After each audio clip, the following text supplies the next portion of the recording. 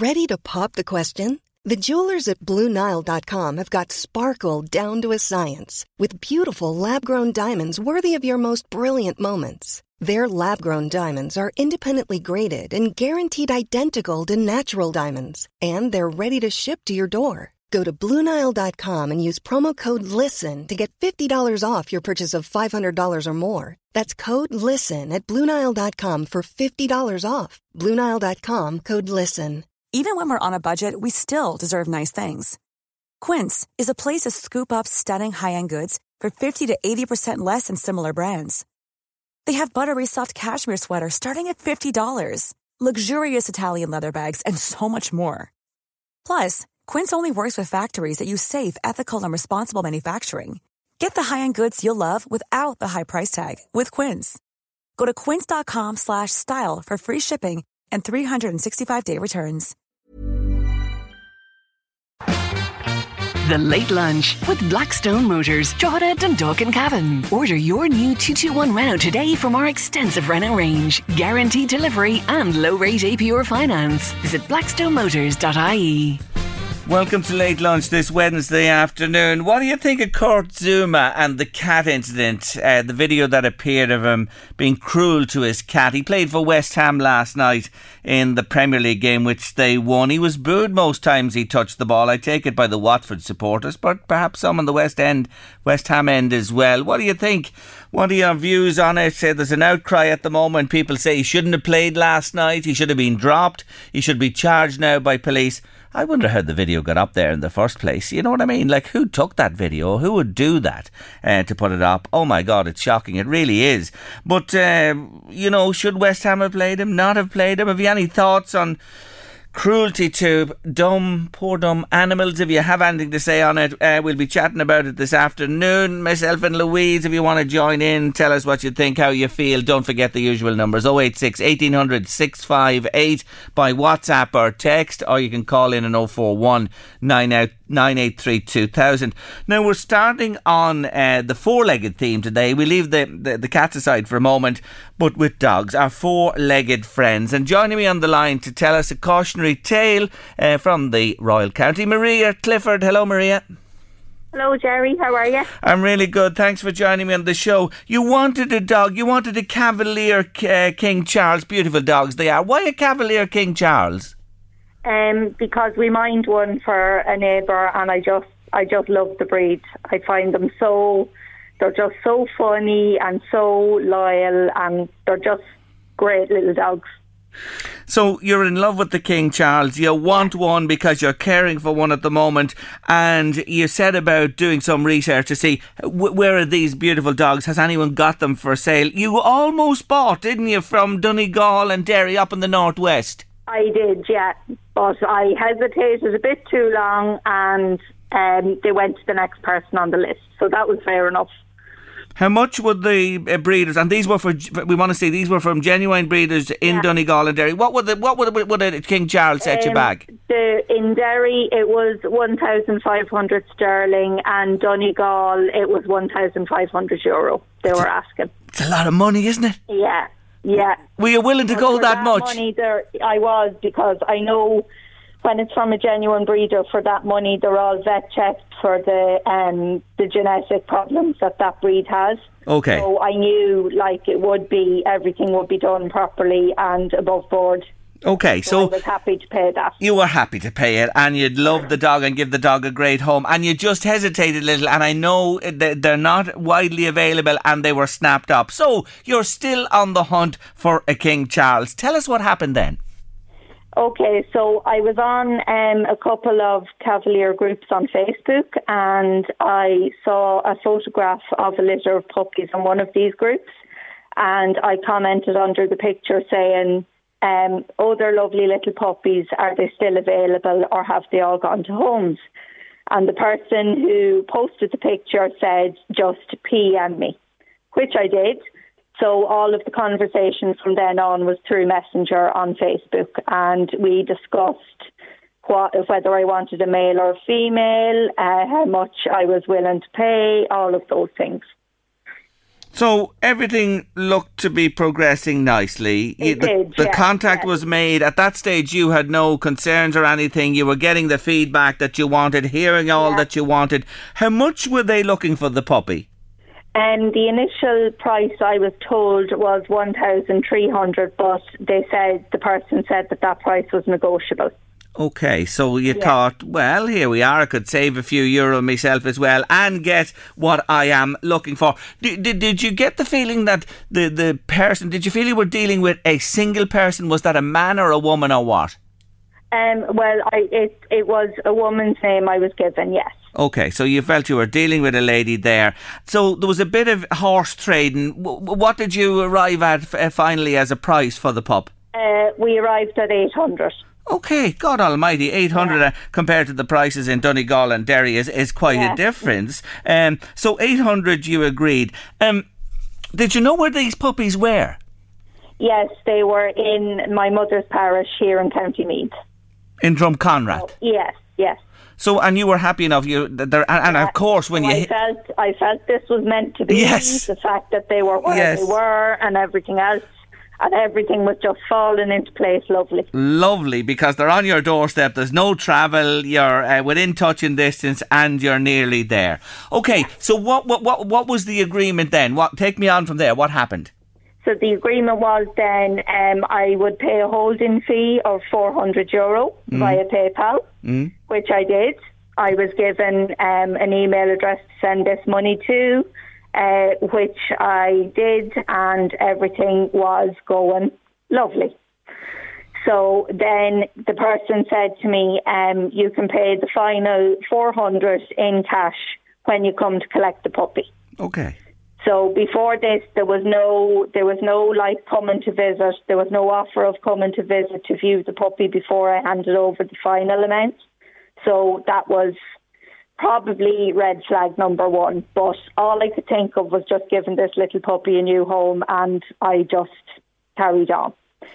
So then on I was meant to be collecting the puppy just Sunday gone. So on the Saturday, I got a message from the person to say, "Oh, I have other people on the waiting list for this puppy, and they are paying the other money up front. So, I need the money off you up front because I've been called into work and I won't have time to be going around people collecting money before I have to go to work because I've just been called in as cover for somebody." So I was kind of like, oh, right. So I said to the person on Facebook, "I'm not really happy with this new arrangement. I have all the cash here for you at home in an envelope ready to hand over. So, what's the big difference? Why does it have to be on PayPal now when I could just hand you the cash tomorrow and it would be a nice, quick transaction and you could go off to work or about your business, whatever you have to do?" So they were pretty insistent that the money had to be paid over by PayPal on the Saturday and not by cash on the Sunday. So I was kind of like, oh, well, I'm not really happy with this. I don't actually have that cash in my bank account till my wages go in, blah, blah, blah. Hoping to kind of stall her a bit. Yes. Thinking she'd say, oh, it's okay then, just give me the cash when you come to collect them. But she didn't say that. She was very insistent, do it now by PayPal. It's the same address as I used before, blah, blah. So, of course, I kind of gave it maybe an hour and a half to 2 hours, but I did eventually pay the money through PayPal. Oh, Maria. I know. And then off we went then on the Sunday to collect them. But in the meantime, when I looked on the Sunday morning, I had been blocked on Messenger by this person. So I had no air code, no phone number. As I said, all the conversing was done through Messenger, so I was really snookered. So off I went anyway, in good faith, to collect the puppy from the address I was given. And got to the place and the person answered the door. And they said, "Oh no, I'm not selling puppies. Maybe you've come to the wrong address." So she said, "Maybe it's this house further on down the road, so maybe try there." So I tried there, they gave me the same answer, and they said, well, maybe you could get into contact with a man who's a publican in the village where my mum is from, in Drumconrath, and he might be able to help you out. He might know where this address is, the right address, because it was only kind of a general townland I was given in the address, you see. Yes. So my mother rang the publican, and he got on to the postman with the name he was given and the address he was given. And they said, well, we think this is where it could be, but we're not 100% sure, but maybe give it a try. So we drove along and checked the two premises, and no, nothing happened. Nobody was answering, and Mum was like, well, we've kind of done all we can do, you know, without a phone number, without an air code, and you being blocked from Messenger, we can't really do any more. So we had to go home to Navan, minus €800 and no puppy. Oh, Maria. I know. You were done. You were sent I was so done. on a So much. wild goose chase across the townlands in Drumconrath, and there was no such address. There was nothing at all. No. But you know, I'm here sitting thinking, you mentioned a red flag. There were several red flags, you know, There were. along the way, and especially on the day before when they kept insisting on that money. I suppose you could have cut the loss in half at that stage by holding on to the second €400. So this is an absolute 100% scam. Yeah, 100%. I've been to the Gardaí. I have been on to the bank as well. So investigations will be ongoing, yeah. How... So... You're very good to come along and tell me your story in this public domain. You really are, because did you feel like a fool afterwards, you know, when you reflected? Of course I did. I still do. I'm mortified, but I just said, Jerry, I wanted to get it out there because I really don't want this to happen to anyone else. Like, everything, all along the way, it was like she even emailed me a bill, a contract, to say to sign this and send it back to her. That's how thorough she was. Or this person was, because even the man in the bank even said, he said, I wouldn't be mortified because this is what they do day in, day out. They're professionals at it. And here's the thing that I want to tell listeners as well today.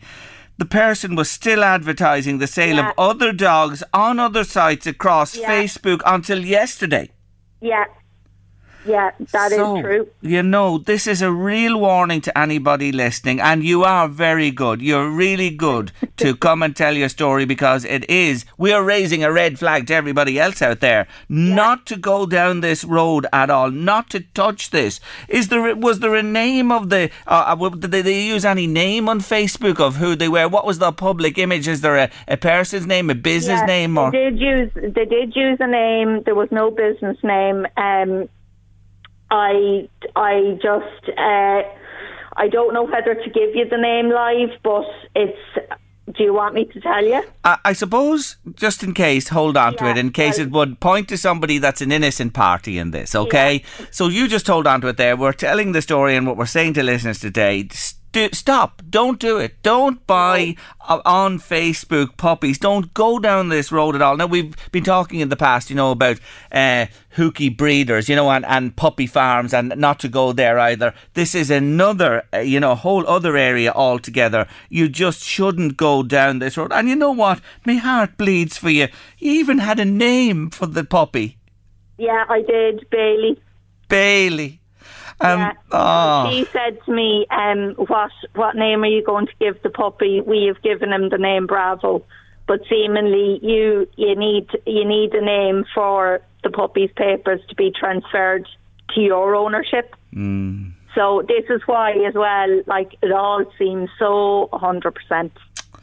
What's the upshot? It's with the guards. The investigations are ongoing. What's the Gardaí? I have to call the bank back now on the 20th of February to get things started to dispute a payment with Visa, because that's the cooling off time. You have to wait with Visa in case the product turns up. Yes. Now, sure, we all know that the puppy isn't going to run down the road to Navan. Sure, we know this, but that's just the visa's rules. So. Yes. So look, the thing is as well, a listener, Denise, is on to us from Balbriggan to say, hi Jerry, tell that lady to ring or get in touch with PayPal. They will follow up. I've experienced this. They're very good. So I'd say the guards, will they liaise with PayPal people to try and... you see, I was told, I've seen on PayPal's own customer service, because I paid using the friends and family option, not goods and services, there's no comeback with PayPal. Oh no. So that's why it has to be done only for my Visa card is linked to the PayPal account. Like my bank account is linked to the PayPal.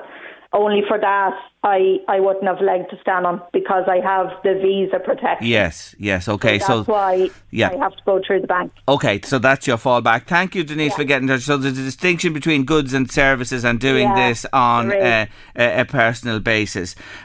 You're great to come on and tell it. I really do hope you do get your cash back. And will you do me a favour? Will you just get in touch with a breeder now and go and get that King Charles in person? Yeah, that has started as well. I've been on to a lovely girl from Laois, yes. Well, there you are. This story, please God, will end well with you getting your money back, and eventually tell us, won't you let us know when you get the puppy? We'd love to just say hello to you then, won't you, please? Yeah.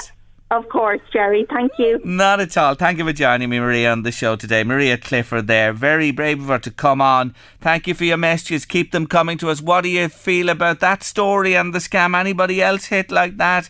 086 1800 658. WhatsApp or text me. 086 1800 658. Love to hear from you. I'll come back to your messages after this short break. Thank you for all your messages. I'm listening to your story on the radio, Jerry. Don't say my name just in case. I work for PayPal and we get a lot of this from people buying on Facebook. And I want to say again, never send a personal payment for items or goods you are buying, as there is no buyer protection, as Maria said. None at all. Thank you for getting in touch with us. I appreciate it. Oh, Jerry, whereas I have some sympathy for Maria, why do people keep getting caught like this? The same with the other woman who left her handbag in the unlocked car a few weeks ago. Dear oh dear, that's Martina in Navan.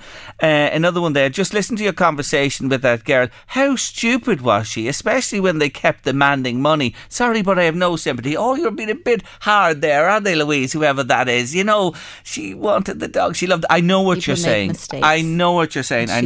She is mortified. Oh, she is indeed. But isn't it very good of her to tell her story and bring it into the public domain to warn other people? Don't buy puppies on Facebook or without seeing them or visiting the place. Don't buy anything without hand over money without seeing it. Especially dogs. You know the way the puppy farms, where they take puppies from farms and bring you somewhere else and show them to you. Go to the breeder. Side the road. Yeah, make sure the bona fides of the breeder. Go to the breeder. See the puppies with the breeders we've heard before. But look at this, €800 she's lighter there. It's a lot of money. It's a lot of money to lose in a scam like that. Really is. Have you anything to say? Have you been scammed? Were you listening to Maria telling us a story? Don't forget the usual number, 086 1800 658 by WhatsApp or text. I'm sorry for her, I really am. But I hope it ends well now that she gets the King Charles. Back. And that she gets the money back from the bank. She gets the money back, gets the King Charles and has her puppy at long last. You see, the heart can rule the head, Louise. You know that yourself. She loved the dog. Listen. And, you know... you have to feel sympathy. You really, really do. Now, Paula paid €1,350 for a Shih Tzu, and it's turned out that the dog ultimately is not a Shih Tzu. It looked like one as a puppy, and she's had them before, but it's grown into a crossbreed. What a sting that is. Brendan says cruelty towards animals is shocking. There's a lot of it going on at the moment, and people should be prosecuted. Even multi-euro football star, says Brendan. I have another one there that's just come into me from Trim. It's an interesting one indeed. Let me see if I can pick it up there. I'll pick it up again in a few moments. So it's about this Court Zuma thing and the cruelty to the cat. I'll come back to that in a moment. I do have it there somewhere in my WhatsApp. There's a load of them and I'm just not adept to shuffling through all of them at the moment. And we move on Late Lunch today with a good friend of ours, because I don't have to remind all you nature lovers out there that we're on the cusp of bird breeding season, and he's back with us on the show. From Birdwatch Ireland, I'm delighted to say hello again to Niall Hatch. Afternoon, Niall. Good afternoon. Thanks for having me back. Not at all. Before we get on to the pre-nesting routines, can I ask you first about the starling murmurations? And I know there's a survey going on at the moment. A busy time. Murmurations happening as we speak around this time of year. That's right. Yes, they're still underway now. They'll start to peter out towards the end of this month as the starlings disperse. Many of the starlings which participate in these are migrants that return to areas like the Baltic Sea for in the springtime. But murmurations of starlings, these huge sort of flocks you get in the sky moving around almost like wisps of smoke, they're a feature of winter here in Ireland. We get them usually from November through to the end of February. So a great time to get out and watch them. And of course, if people come across one, all these thousands of birds in the evening gathering together, we'd love people to let us know in Birdwatch Ireland. We've launched the special survey, as you said, our Irish Starling Murmuration Survey, asking people to give us the details. We can never get enough data. So even if people think we might know about a murmuration, we may not, or we may not. You may have additional information about how long it's continuing for. So people go to birdwatchireland.ie, they'll see the link there and they can let us know about it. And also hopefully find more information about where you can go to see this amazing phenomenon, because for my money, it's one of the most amazing sights in all of nature. I just think it's beautiful. It's incredible the way they do it, and it's just a mystery of nature. Anyway, my guys in my back garden, Niall, who occupy a number of my eaves as nesting sites, they're not part of the murmurations. It's the visitors that murmurate.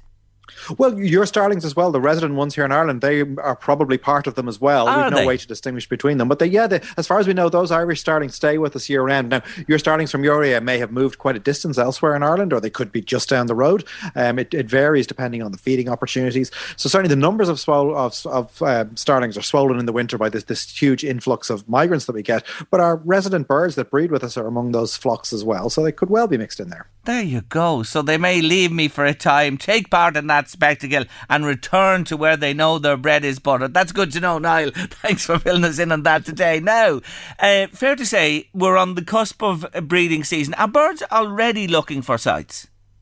Oh, they are, yes. And I'm sure people will have noticed even around their own gardens, birds sort of investigating maybe holes in walls or disappearing into the hedges and coming out. They're getting into that breeding mode. We've had a fairly mild winter. I know we've had a bit of inclement weather lately, but it has been a very mild winter, all things considered. And this does often prompt breeding behaviour a bit early. I mean, we've had records already of robins nesting, even though it's very early in the season, and that'll just increase as time goes on. Normally, obviously, breeding season, we would normally say it kicks off for most birds around April, but there's always a few early ones. And so we definitely birds looking now to try and fix a good nest site where they're going to be. If people want to have nest boxes up for birds, I would recommend getting them up in the next week or so if possible, because this is the key time when birds are prospecting for the nest sites, deciding where they're going to nest in a couple of weeks or months' time. So now's the time to do that. Now as we start to get that famous stretch in the evenings, the days are getting longer, more daylight each day. This prompts a flood of hormones in birds that get them into breeding condition. You'll start to notice more birds singing, which is a clear sign that breeding season is on the way. And before we know it, we'll have lots of little chicks all around us. Oh, it's a wonderful time. Now, some drilling down into the nest box thing and that's great to know that this is a peak time. Now, I have a couple in my garage myself. I must get them up and get them out there. Can I ask you about sighting them? What direction is the best? Because my back garden faces west, front towards the east, so the gables of the house are north and south respectively. Is there a better aspect to put your nest box up? Well, actually, it's hard to give a sort of a one-size-fits-all answer because it really very much depends on the local conditions and where shading might be from other buildings or for trees and so on. Here in Ireland, we honestly don't have to worry too much about the direction of the nest box in terms of things like overheating and so on. Although we can have some warm summer days, it's not too excessive. Essentially, you want to have a box positioned so that it's relatively sheltered and ideally out of the prevailing wind in the area, and in an area perhaps where there's maybe an overhang or something that will mean that not so much water will fall on it. I mean, boxes, a good sturdy bird box with a sloping roof should be relatively waterproof for the birds anyway. But anything you can do to stop rain blowing into the hole of the box, angling it forward perhaps slightly so that overhang from the roof is even more pronounced. And just making sure, I suppose, that most importantly of all, it's in a location where it's not easily accessible to predators like cats and where they'll find it hard to get to it. That's probably the most important thing of all. And height-wise, do you recommend a minimum height from the ground? Well, obviously, a lot of these birds are looking for cavities, birds like blue tits and great tits around gardens. I mean, beggars can't be choosers, and they can't always pick what type of cavity they would want. So I've seen birds using nest boxes very low down towards the ground. However, to give you the best chance of success, in many ways, the higher the better. So we would normally recommend having nest boxes at least 4 or 5 metres above the ground, even higher if you can, and that will certainly increase the chances of the birds using them. But if your garden can't handle that, I wouldn't worry. Just make sure that you have them in a relatively sheltered location where they're not so obvious. And one of the mistakes that people often make is they put up too many nest boxes, particularly for birds like blue tits, the ones that use those, the classic nest box with the hole in the front of it. They don't want to nest in an area where it's likely that another pair of blue tits might take up residence too close to them.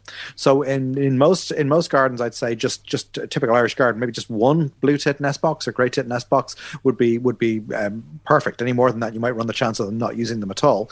And then you can use nest boxes for species that don't compete with them. So the robin would be a very good example. They use nest boxes too, but quite a different design. They have an open front of them, a much bigger gap in it, and they like to be a good bit lower down. Robins often nest sort of between hip height and shoulder height, usually behind a bush. So if you happen to have something like a nice thorn bush or holly bush or something like that that's nice and protected, putting the box on maybe on a wall or a tree at the back of that where it's a bit secluded, protected against predators from that, and that can be quite low and the birds will still use it very happily. That's interesting, because I was going to ask you that. You know, the access hole size to boxes, you'll see them and you can buy them. Are they a standard size, or, you'll see the small ones maybe slightly bigger, and it's good you mentioned that there about the open for the robin. Does the hole size dictate which species takes up residence? It does, very much so, yes. So birds like robins aren't terribly fussy, so they'll use a box almost of any size so long as there's a good, fairly big hole or entrance at the front of it. Birds like blue tits, great tits and coal tits are far more choosy and picky because there's a sort of a hierarchy among them, these cavity nesting species, and a bird isn't happy to nest inside a hole or a cavity where the entrance is large enough to let a more dominant species in that might evict them or cause them problems. So for a blue tit, you're looking for an entrance hole of 25 millimetres. That's an inch across. And when you see that on a box, you think that's way too small. There's no way that a bird is going to fit into that. But they will. They can squeeze through tiny gaps. When we see a bird, of course, we're mostly seeing feathers that are all fluffed up with air. Their muscles and their skeleton below that are really tiny. They can fit through a tiny gap. And that gives a bird like a blue tit a good sense of security. Whereas a bird like a great tit, it wants the entrance hole to be maybe 6 or 7 millimetres more than that. Sparrows, maybe another few more millimetres. Starlings, they like a bigger hole again and a slightly bigger box. So yes, it is important.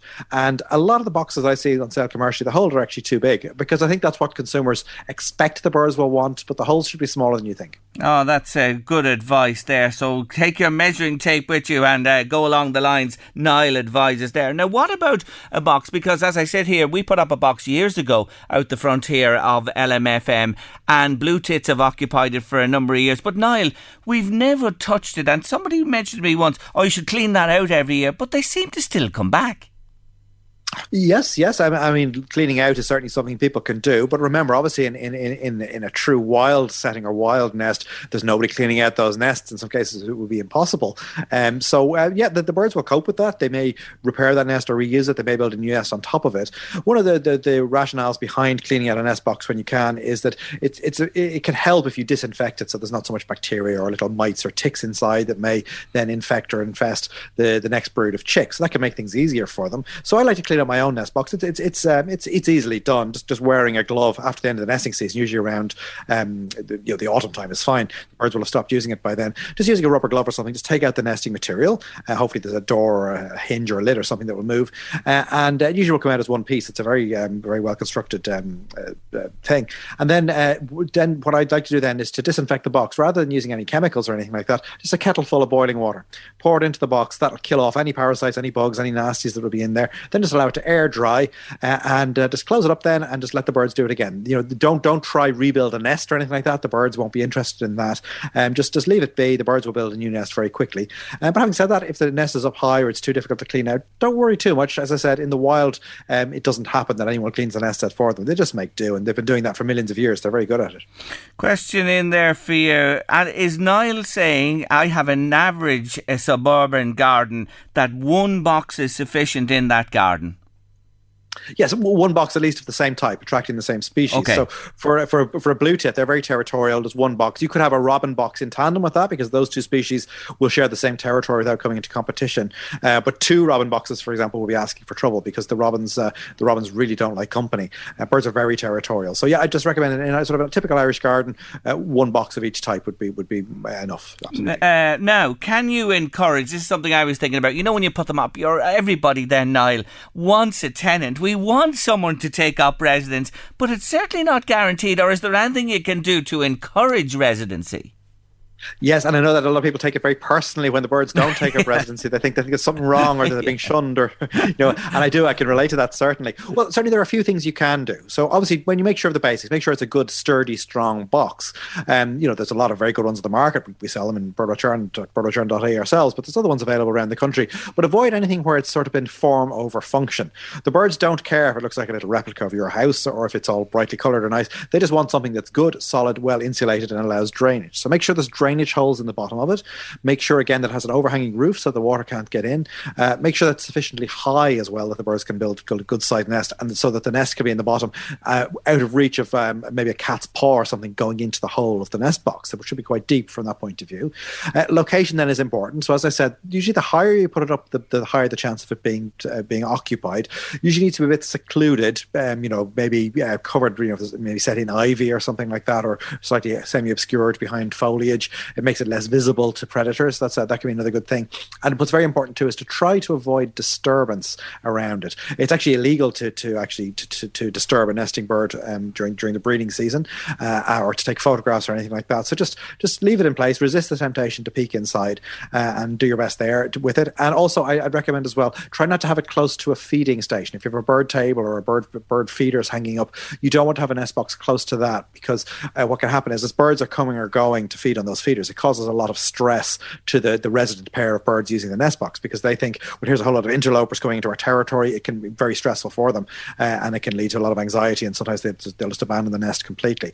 Again, also I'd say as well, persevere with it. Boxes aren't always used the first year or even the second year. Do give time sometimes for them to weather in, for the birds to get to know them. And obviously, if you have a garden or next to some gardens that already have nest boxes, or that have lots of sufficient natural nesting cavities in walls or in trees, it could be that the birds prefer those and actually might not need to use a nest box at all. So I'd say a bit of trial and error. If it hasn't worked for you after a year or two, try move the box to a new area, different location, different sort of settings in terms of how visible it is and so on, and maybe you'll be lucky. Just don't give up. Keep going. Never give up. Oh, Niall, you're terrific. A mine of information and wonderful advice there. It's all about to kick off, folks. Get your boxes up as soon as possible, and fingers crossed. And let us know if you get a resident in a new box. We'd love to hear from you. Birdwatch Ireland, they have a great range of nest boxes, but I say to you again, join Birdwatch. I'm a member. The wonderful people, they do great work, and you'll enjoy what they send you out regularly in the post and by email. Niall, until the next time, thank you so much for taking time to join us. Thanks a million for having me. Not at all. Take care. The brilliant Niall Hatch there. I have my boxes. I've got great advice there. Now, I have a few, but I'm only going to put up one, perhaps two of the different types. I hope I get a robin. Love to get a blue tit. I really would. I guess now it's time that you came back for good. I simply love that song. I really do. I get a lovely warm feeling when I hear it. It's beautiful. Take That and Back for Good on your late lunch this afternoon. Kieran's been on for Trim. I mentioned at the top of the show about Kurt Zouma and the shocking video of him kicking the cat and being cruel to his cat. Well, Kieran says, I don't think we should bring personal problems into football. It's getting out of hand. Yes, it was absolutely wrong that Kurt hit the cat. The inside story, he says, is that the cat attacked his child. West Ham are dealing with the incident, and Zouma apologised. And remember, Jerry, the cat still has 9 lives. I just think it should be dealt with outside of the club and leave it out of football, says Kieran. And he goes on to say, and this is very interesting, Louise. Last night, the game between West Ham and Watford was about a little girl who lost her life to cancer. Not one player was getting dropped in this heartbreaking scenario. People moan about the cat, and I understand that, But really, I have to say, last night was about that child. And he goes on to say, P.S. the video was leaked by a Manchester United fan. There you go. Kieran, I hear the points you're making, and you make them well as well. And look, at cruelty to animals is unacceptable, Louise. Totally unacceptable. It really is totally unacceptable. I get him that, personal problems, but when you're an international player or a player like that standard, I mean, he's a role model for a hell of a lot of kids. He is. I thought David Moyes handled the post-match interview well. He completely condemned it, said he understood, he's an animal lover himself, and he put the point that I have to pick a football team to win a game. You know what I mean? That's my job here. And I thought he made the point well. It is unacceptable. There are other things in the world, I could say to you, like, it's unacceptable, I say that. There are shocking things happening in the world to people all over the world as well. There are children being bombed in the Middle East, in Iraq and things like that, and you don't hear much about it. And I know there's a furore and an outcry about this, and I understand that as well. And I just hope he's learned his lesson and he'll never do something like that again. I think the cats have been taken off him. Have they? Yeah. Okay. Well, that's the latest update there from our special reporter from the East End of London, Miss Louise Walsh, has the latest from the Hammers. Internet in front of me. All right, you're following that there. Interesting, isn't it? What about the nun on the run, Louise? What about the nun? What about her? Well, she robbed a lot of money, but she signed up for poverty, didn't she? Mary Margaret Creeper, Kreup, or Kruper, or whatever the way you pronounce it, Catholic nun, very good, 80 years of age, stole over $800,000 to bankroll her gambling habit and fund lavish holidays in California. She signed up to a vow of poverty when she took her vows. I have to laugh, and did nobody it's not a laughing matter. See her leaving the convent and heading for the airport. No, she was coming back with her donkey under her arm. A legend in Vegas, playing the slots and the tables, I believe, and holidayed in the best places. Anyway, she wear a habit. She had a bad habit, a gambling habit. So she had. She was sentenced to 12 months. And 1 day behind bars. 12 months and 1 day behind bars. So she's serving her sentence now. I wonder where she'd hardly be able to pay the money back. Anyway, God bless you, sister. We're saying a prayer for you over here all the way in Ireland for your demeanours. Anyway, she's paying the price now. Late Lunch, LMFM Radio. Good deeds, the great people. They do so much good all over for so many, and you don't hear about the majority of it. Natalie Kelly from Drogheda Dolls is with us next. Natalie Kelly, good afternoon. How are you? Hi, Jerry. How are you? I'm good. Thanks for joining us on the show. Look, we've this concept, and Louise said it to me. She says, why don't we get Natalie on and to brighten up the afternoon for people to talk about some of the wonderful acts of kindness that our Drogheda Dolls have been involved with over the last few weeks. And I suppose to start off, you dedicate this, or is it you that calls it Kindness Month, February? Yes, so it actually stems from last year, and we were doing, everyone was really low, at that stage with COVID and the restrictions and the whole lot, and to try and pick people up, I had given 10 bouquets out and said, if people want to nominate people, but we ended up getting 200 nominations for the 10 bouquets. But what happened was, when I went to order the bouquets off a local business, she said, look, I'll give you 10 more. And I had asked the group if anyone received any, that they were to pass it on, and it just snowballed. And it went on for about 5 weeks, I think. It ended up going where people were dropping stuff to people's door, even just, a box of chocolates or a small bouquet of flowers, something. And if you got one, you passed on the kindness, and it went as far as Singapore, Canada, Australia. It was just manic, So Kindness Week kind of turned into Kindness Month. So we said for February this year we'd try and do it again, because although COVID is kind of nearing the end, I think people are still needing that little bit of a lift, people's spirits. So we're doing, it's just appropriate today, because that I'm here on the radio because Kindness Month just started, so we can kind of share some of the good acts that have been going on, Oh, fabulous. So if anybody wants to get involved, what's the modus operandi? What do they do? If somebody wants to give something to you or become a donor in this, to pass something on to you, to give to somebody else? Yeah, so there's a couple of aspects of it. For example, the TLT, they contacted me, Aoife, the other night, and she said, look, I have a family pass for 4 people and to go see the Aladdin pantomime. And she said, would you like to put it on the group as an act of kindness? So I put it up and people nominate each other, and then we pick somebody, randomly pick somebody. So that's something that the businesses can get involved in. So that if they want to contact the group and to say, look, I've something to offer as an act of kindness. And it's a good way of letting the community there know, like, that you're there as a business. Yep. Because last year I think all the florists and cupcakes and stuff like that all sold out. And then the other aspect of it is just on a personal, like, just everyday, ordinary thing.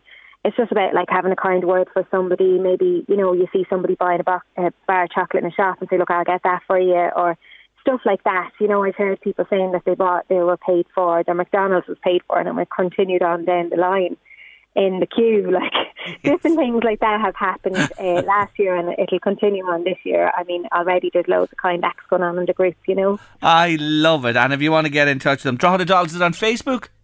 Facebook, Instagram, yeah. They're everywhere. Facebook, Instagram, everywhere. They're all pervasive, and I ain't surprised. And, you know, I want to acknowledge you arrived at my door this month last year when I was doing the 40 days and nights for Slav with a little gift for me, and I was absolutely blown away, which leads me nicely into Slav, because people often ask me, how is he getting on? And he's in there and he's fighting hard, and his mum and family and many other people are right behind him, and you've helped him again. Yeah, so a girl contacted me, Karen Black, and she just said, look, I seen on his mum was mentioning that he was having a little bit of trouble with mobility, you know, and obviously he's a 14-year-old little chap, like, he doesn't want to be going around, you know, in anything. So she said, like, an e-scooter might be something that would be good for him. So we had a Christmas fundraiser, and the Drogheda Dolls have a little kitty stemming from that. So, we got him a e-scooter, helmet, lock, the whole lot, and actually Corinne went up and delivered it to him, and he was planning his route the next day. He was actually going to Crumlin Hospital, and he was planning to go down to Phoenix Park and give it a little go, like, yes, and delighted with it, like, and it's just little things like that that'll make such a difference to somebody's life that we can kind of get involved in. Brilliant, absolutely brilliant, and that is a significant thing in that young man's life, in Slav's life, and to his family, and Nadia, his mum as well. It's just simply terrific, and every little lift that boy can get is so important to him. Now tell me about this €500 donation. What's this about?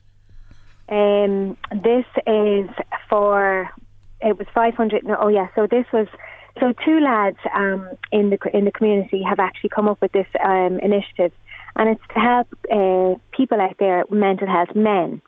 So as you know, like, the suicide rate in Ireland for men is quite high at the minute, and mental health is quite a big thing, especially amongst men. So they have decided to open this thing for, like, a men's community group called The Block, and it's all about promoting men's mental health and helping men in the community. So we decided to give them €500 to help them with their initiative. And if you go on to Instagram, I don't think they're on Facebook, but if you go on to Instagram, there's all the details there. So if you have someone in your family, like a brother, an uncle, a son that maybe is suffering with their mental health, these guys, honestly, they're two really, really good chaps. They've lost a friend through suicide, and they've set up this, you know, to deal with their own grief, and they realised there was a gap there in Drogheda. So if someone had to give me €500 at the start of Drogheda Dolls to do good with it, I would have been delighted. So I'm in a position now with the fundraiser money to give them €500 to start them off. And, you know, it's brilliant, and they have all the dolls support, like, they got great support when I put it up on the page, and lots of, I think they had their first meeting there on Monday night, so it's just really good for the community to know that that's something there for people to avail of. Yes. And they hope to do lots of, like, nice community group things with the men, like, be it going on a golfing trip or different things to, you know, to promote men's mental health. Very important and very worthwhile indeed. Now, we're going to be talking about communions on the show, I think, next week as well. What's this about free thread? Okay, so on the group, once a month, I put up a thread. So a thread is where we just have, like, a box up, and people can pop up, maybe they've a kitchen table or, you know, a washing machine or something that they no longer need, but it's still in very good condition. Okay. And maybe somebody's come along and they need a table or whatever it is. So we do have a communion suit and a dress thread as well. So if somebody is out there, and it's very, very expensive, like I had my daughter last year, and I used my wedding dress and I got that designed into a little dress for her so she can have it then for her children. Yes. But it was still about €200 to do that. So it is very expensive. Now I do know places like there's some shops there that have you know, cheaper Mr. Price and stuff like that are doing communion dresses. But these threads, a lot of people have lovely, beautiful dresses and suits and stuff at home, and they don't want to just donate it. They'd rather give it to someone that was genuinely going to use it. So if anyone felt under pressure, that thread is there. Go in, have a look, and, you know, you might find something, and just to relieve the pressure financially. I love it. The thing for a couple of hours anyway. No, I love it. I love it. And, you know, it's a free thread, and that's what it's online there. And the thread ties in with the communion and the dresses and the suits and that as well, but lots of other things. But a great idea. It really is. It's a really, really positive thought. Now, the Men's Shed are very happy with Drogheda Dolls too, Natalie. Yeah, so we were out there yesterday, and what happened was last November I was helping this lady, and unfortunately I got stuck down with COVID and ended up in hospital, and I was to get doors organised for her house. She was freezing cold, and between one thing and another I just never got to do it. But Men's Shed came to the rescue. They not only collected the doors for me, they resized them, fitted them, painted them, and all for nothing, basically. They did it out of the goodness of their heart because they knew I wasn't well. And so I didn't forget it. And we went back to them yesterday. We gave them a €1,000 cheque from a fundraiser, a Christmas fundraiser. And we had a lovely cup of tea with them and a chat. And they just have an amazing setup up there. If any men in the community, it's a £5 a week to be part of that. And it's go up and down. They have a little gym. They make fresh bread in the morning. They literally, oh my goodness, they have a gorgeous garden out there, and they do all woodwork. But if you're not into the woodwork end of it, you could be a little painter, you could be tidying around. There's no need for anyone to be sitting at home lonely or idle, with stuff like this in the community. It's absolutely fabulous, so impressed with them all, and just all smiles, and just really jolly bunch up there. I'm very grateful for the donation as well. Yeah, it's a great movement, the Men's Shed, and you're talking about the one, if you go out towards the north from Drogheda, they have a lovely new premises out there, and isn't it great to hear of women supporting men of an age who need, as you said, rather than sitting at home doing nothing, there's an outlet for them there, and it means so much. Just before we finish, you were telling me about a few weeks back about Charlie Bird and what you did for him, and that he's coming to visit you. You have a little update on that one? I do. So we have raised $1,230 for him, for his charities, which is IMNDA, am I saying that right, and Piazza House, and he will be visiting us next week, and we have a lovely little morning organised for him. The children from the video will be doing something special for him, and I have a few girls in the community and a few guys who have local crafters who've done beautiful gifts for him. The lovely Anthony Matthews has written a poem for him, and it'll be a lovely nice little morning for Charlie, and we're excited to have him to Drogheda. Oh, listen, you're fantastic people. Wonderful what you do. Keep doing what you're doing, because you're making such a difference in so many people's lives, Drogheda Dolls. And look, we'll touch in with you again for an update shortly, Natalie, but that's you've only touched the surface there, and you're doing so much, and it is really, really appreciated. You're a most fantastic woman. Thank you for joining me. Thanks for having us, Larry. Mind yourself. Not at all. Take care now. Bye-bye. Bye-bye. That's Natalie Kelly there from Drogheda Dolls. Wonderful, wonderful people, and lots of acts of kindness going on there. Just lift your old heart, wouldn't you? Wouldn't it, on a Wednesday afternoon in February? Late lunch with you until 3:30 this afternoon. Lots more to come, including, my musical I'm featuring movie this week is The Sound of Music, and I'm bringing you back in time today for sure. Lots to chat about after this short break. There's been somebody ought to be there to say that they have been deleted from the Drogheda Dolls page. And I just want to say something about this. The Drogheda Dolls, Louise, as you know, are wonderful, wonderful people. They do nothing but good. And they bring positivity everywhere. But of course, like anything else in life, there are people who want to knock and criticise and that. And if I was the administrator of the Drogheda Dolls page, because I know what their ethos is and what they want to do, I'd delete you too. I'd have you off that page because they do not want you. They don't want negativity, criticism, personal interest or whatever. I would take you off as the administrator. And in fact, I'll tell you what I'd do. If it were Facebook and Instagram and all the other platforms, I'd delete you as well. I'd have you gone. It's as simple as that. Because they just don't want you. It's as simple as that. Pack up your tent and go elsewhere and do what you want to do. If you don't want to be in the club, don't want to bring the positivity, do the good and bring the joy, clear off. That's my message to you this afternoon. We don't know the circumstances. No, I do not, but I just know that there are always people who are out there gunning and don't like and are jealous and haven't got their own way and have agendas themselves. Good luck to you.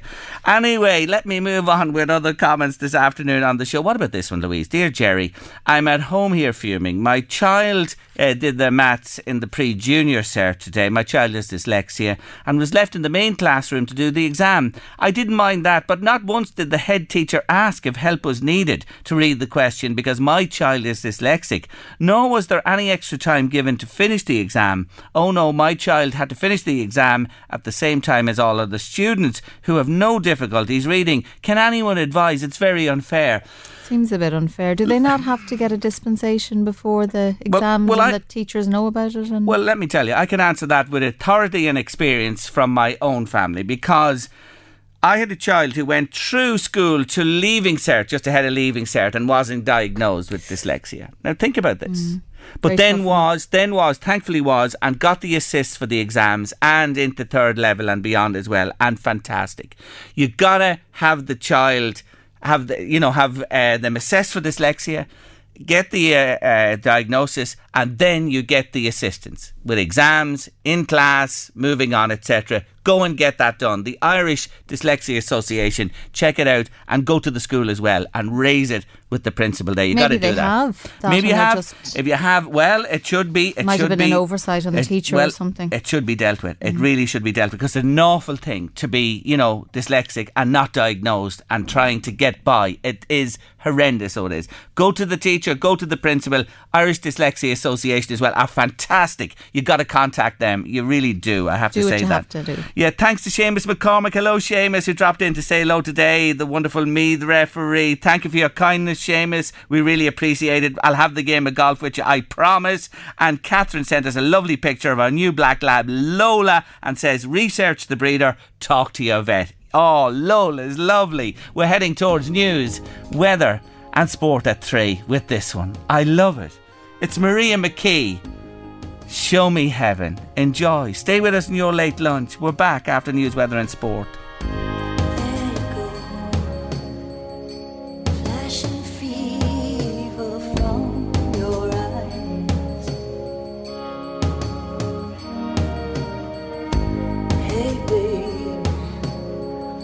Nigel McKenna's up in the air, up in the skies. Listen to me giving out, he says. He's on his way to Palm Beach. Lucky duck indeed. Nice to hear from you, Nigel, whether he's on the ground, in the air, across the Atlantic or in Ireland. He's always tuned into LMFM radio, and you can too by downloading the LMFM app. Make sure you have the app on your smartphone because you can bring us with you wherever you go. It's that simple.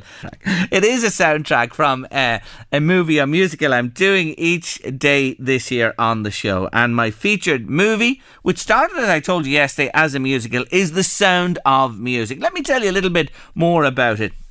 At the 1966 Oscars, and the nominations were announced for this year yesterday, The Sound of Music received 10 nominations and it won in 5 categories, including Best Picture, Director and for its music, of course.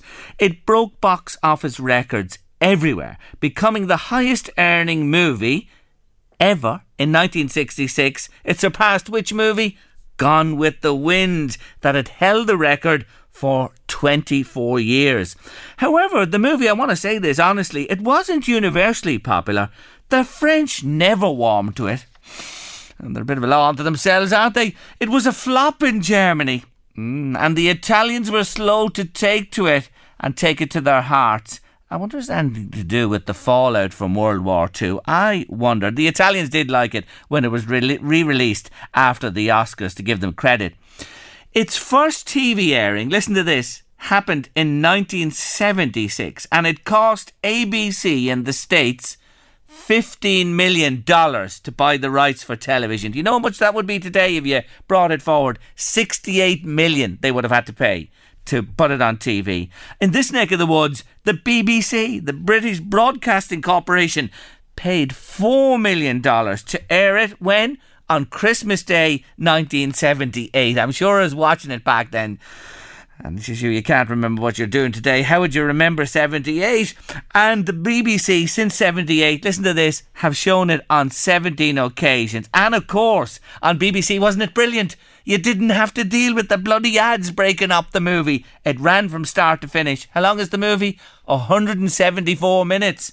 Almost 3 hours it is. Yes, and uninterrupted on the BBC for the first time in 78. Today, I go back to the movie for my song. Do you remember when you were 16 and Cupid's arrow struck? Well, you're such a baby. I'm 16. You are 16, going on 17. Baby, it's time to think. Better beware, be canny and careful. Baby, you're on the brink. You are... Yes, The Sound of Music, 16 going on 17. It's a long time ago for this cookie anyway, but there you have it. Another famous song from The Sound of Music, your way today. And I'll have more about it in Words and Song round about this time tomorrow. Hey Jerry, says a listener, on a good note this afternoon, Kylie Minogue Wines have just launched Prosecco Rosé out today. Well, I'll tell you what they've done. She's launched them into the United States today. I've actually tasted the Prosecco. It's out a while, the Rosé and the white and everything else. So, you know, anything Kylie would bring out, it'd have to be lovely, Louise. In my book, would I say anything different about the Queen? You think the whole larder full of her wines. It doesn't last long. You think Wednesday was a bit of a peculiar day to launch into the States? Why not Friday? She can launch them any day of the week she wants, in my book, to be honest with you. But seriously, I have tasted her wines and they're really nice. I know it's her name. Are they? She put it, but they are nice, the Kylie Minogue wines. They really, really are. And the Prosecco. She'd have to bring them out to a certain standard anyway, wouldn't she? Listen, nothing but the best for our Kyle, you know. And did you tell me you heard a rumour she was going back to Neighbours? No, I think with all this debacle over the Neighbours, I think the people who make Neighbours were hoping she might come back. As kind of a way to make people just stay with them. I wonder, are they finishing it all together? You know, it's coming off the TV screens in this neck of the woods, but they have another so many episodes to shoot. Whether they're going beyond that or is it actually going to come to an end, but time will tell anyway. But we're not sure at the moment. Anyway, Kylie Wines are in the States. Nigel McKenna, grab a bottle. Nigel, grab a bottle of the Kylie Wines to launch the States so today. What's your favourite then? Tell me what you think. The Prosecco, the Rosé, the white or the red?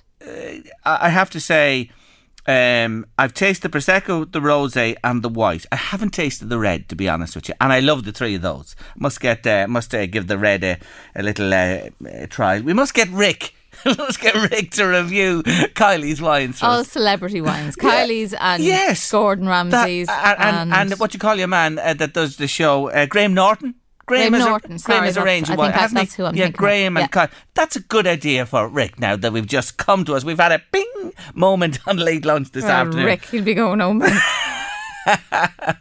Anyway, let's see. We leave that one for another day. We have a lovely story to finish the show today. We've spoken to her before on late lunch over time, and she's back with us today. Eilish Balfe, hello again. Hi, how are you? I'm good. Happy days with Toad Montessori. You are the woman, the main woman there. Tell us about little Louis. Louis in my classroom, Louis is ASD, so he has autism, and he's non-verbal. So he came into our preschool in August when we opened our doors again after the summer, and he has slotted right in. And the children just absolutely adore him. But Louis' mum came to us with a sponsorship card because she wanted to raise money for one of the companionship dogs. Yes.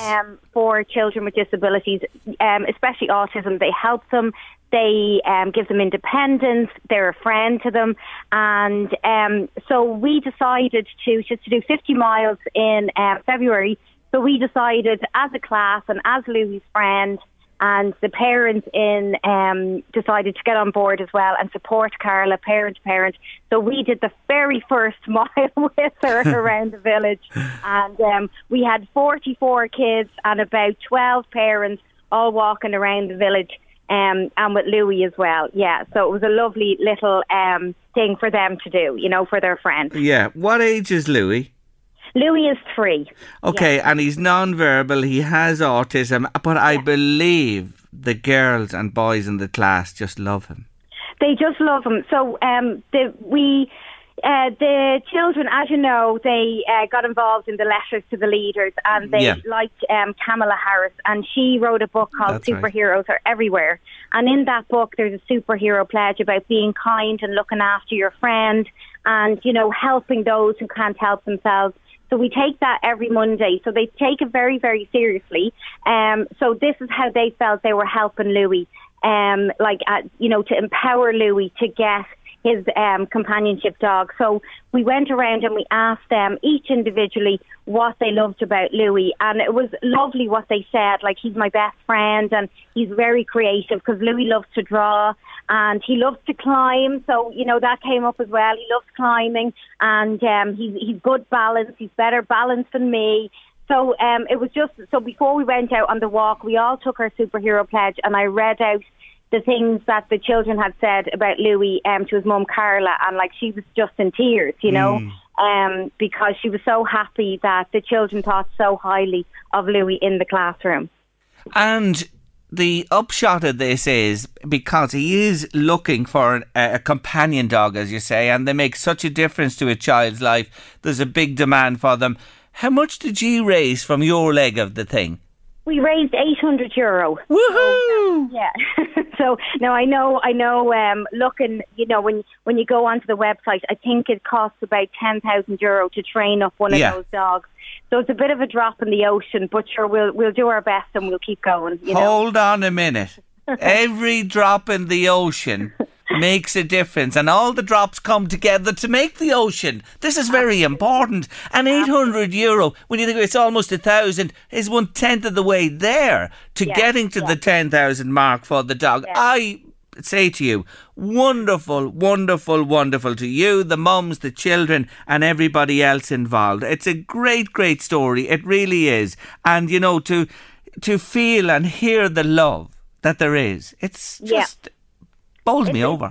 It's just lovely that, the children who are 4 and 5, and 3 in my service as well, they want to do something to help. I think sometimes the government could take a leaf out of their I know. They just wanted to get on board and help. So we pledged to do the last mile as well. So good. I'll have to do the 48 in between.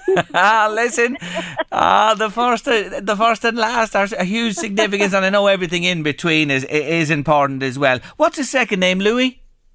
Louis Darlow. Lovely. Louis Darlow. I wanted to shout out his full name and mention him. Isn't that just great? His big brother George is in our class as well, and his big brother George is amazing and looks after Louis every single day as well. So it's really lovely. You're great people. You really are. And when you think of them, you're educating them from a very young age to care, love, help, all those things will be with them. It's a great start in life for them, and I know you all do wonderful, wonderful work over there. And Louis, I have to say, they've taken that superhero code very seriously this year. Yeah, well, good on them. That's the idea, to take it on board and run with it and do good with it. And I know Carol and the family are absolutely bowled over by your kindness as well. Well, look, you're great people. Keep on doing what you're doing over there, and happy days in Ratoath. And you've lifted all our hearts and given us all something to smile about this afternoon. Thank you for joining me again, Eilish. Brilliant. Thanks, Jerry. Thanks. Bye-bye. Bye-bye. Bye-bye. Isn't that just lovely to finish off the show today, to think of little Lise 3 and 4 and 5, you know, caring for and doing that for their little friend Louis Darlow, and well done to all concerned there. Anyway, that's a lot on Late Lunch this midweek Wednesday afternoon. Looking ahead to tomorrow on the show, the cost of living. I don't have to remind you, if you go shopping you know all about it. Fill your car, pay your electricity bill. Someone on the front line, the Meath Food Bank in County Meath, is Aisling Lowe, and she knows all about the cost of living, and she's going to talk to us about it tomorrow on Late Lunch. Etna Shortall is here. I love her. She's the Sunday Times supplement editor there in her own family of radio stations and newspapers. Etna's with us tomorrow. She has a brand new book out and really making waves with this one. And Edel O'Regan will be with us also to tell us about the new Ghost Bus. Yeah, Ghost Bus in Carlingford. She'll be with us on the show tomorrow afternoon. All we need is you to come along too. Hope you have a lovely Wednesday evening. Take care of yourselves. Eddie Caffrey's gearing up for the drive next here on LMFM Radio. Stay with us. We'll be back tomorrow Thursday with your Late Lunch. See you then. The Late Lunch with Blackstone Motors, Drogheda, Dundalk and Cavan. Order your new Dacia Duster or the all-new Dacia Sandero and Stepway. Guaranteed delivery and low-rate APR finance. Visit blackstonemotors.ie. It's that time of the year. Your vacation is coming up. You can already hear the beach waves, feel the warm breeze, relax, and think about work. You really, really want it all to work out while you're away. Monday.com gives you and the team that peace of mind. When all work is on one platform and everyone's in sync, things just flow. Wherever you are, tap the banner to go to Monday.com. When you're ready to pop the question, the last thing you want to do is second-guess the ring. At BlueNile.com, you can design a one-of-a-kind ring with the ease and convenience of shopping online. Choose your diamond and setting. When you find the one, you'll get it delivered right to your door. Go to BlueNile.com and use promo code LISTEN to get $50 off your purchase of $500 or more. That's code LISTEN at BlueNile.com for $50 off your purchase. BlueNile.com, code LISTEN. There's never been a faster or easier way to start your weight loss journey than with PlushCare. PlushCare accepts most insurance plans and gives you online access to board-certified physicians who can prescribe FDA-approved weight loss medications like Wegovy and Zepbound for those who qualify.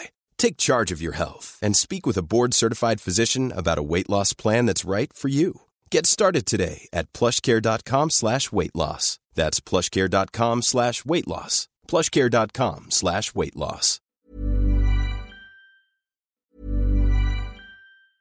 Normally, being a little extra might be a bit much, but not when it comes to healthcare. That's why United Healthcare's Health Protector Guard fixed indemnity insurance plans, underwritten by Golden Rule Insurance Company, supplement your primary plan so you manage out-of-pocket costs. Learn more at uh1.com. Even when we're on a budget, we still deserve nice things.